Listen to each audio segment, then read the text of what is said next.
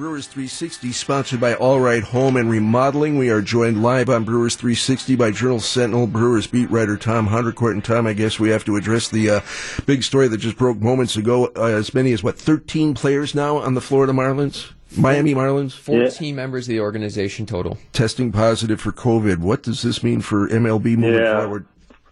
Yeah, it's our first outbreak, and only took the first weekend of the season.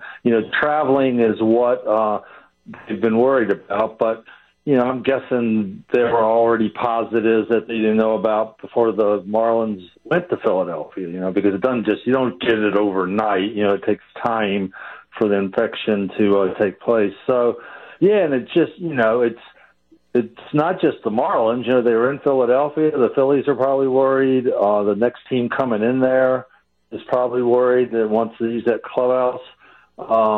The game's already been canceled between the Phillies and the Orioles tonight in Miami.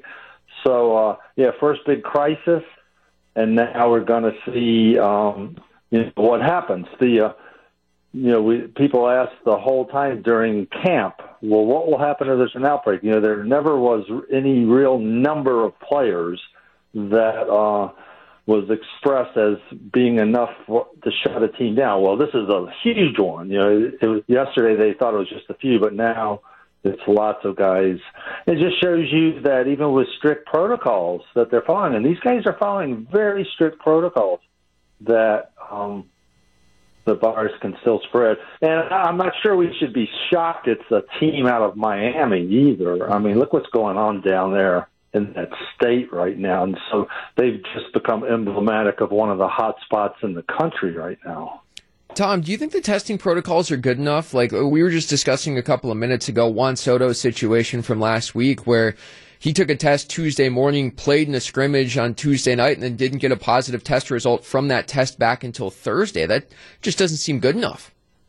Well, they're testing every other day. I don't know how quick they get all the tests back. They're using primarily one lab in Utah.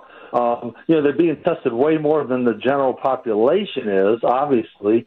But still, it takes a little bit of time afterwards to get results sometimes. So we've always known that this was a situation that could happen. It's very, very unfortunate and very unnerving that we didn't make it through the first weekend.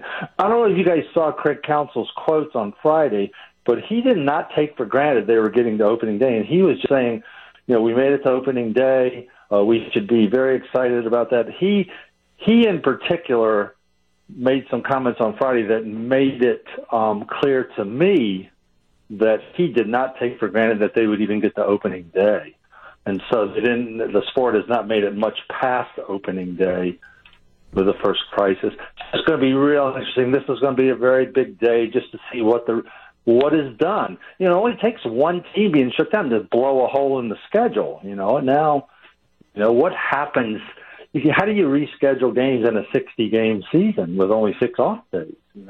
So who knows what's going to happen here? It's going to be a very, very interesting day today. Yeah, Tom, instead of talking about the afterglow of the opening weekend, we're talking about this, and this is going to be dominant through the week for sure. Tom Haudricourt, Journal-Sentinel Brewers beat writer on Brewers 360 on the First Midwest Bank Hotline. Wish we had more time to talk about baseball, but obviously this is the much bigger issue. We'll do it again next Monday. Take care. Yeah, now all of a sudden it doesn't seem so important that the Brewers lost 2 of 3, does it? Yeah, perspective. Mm-hmm. It's an amazing thing. Thanks, Tom.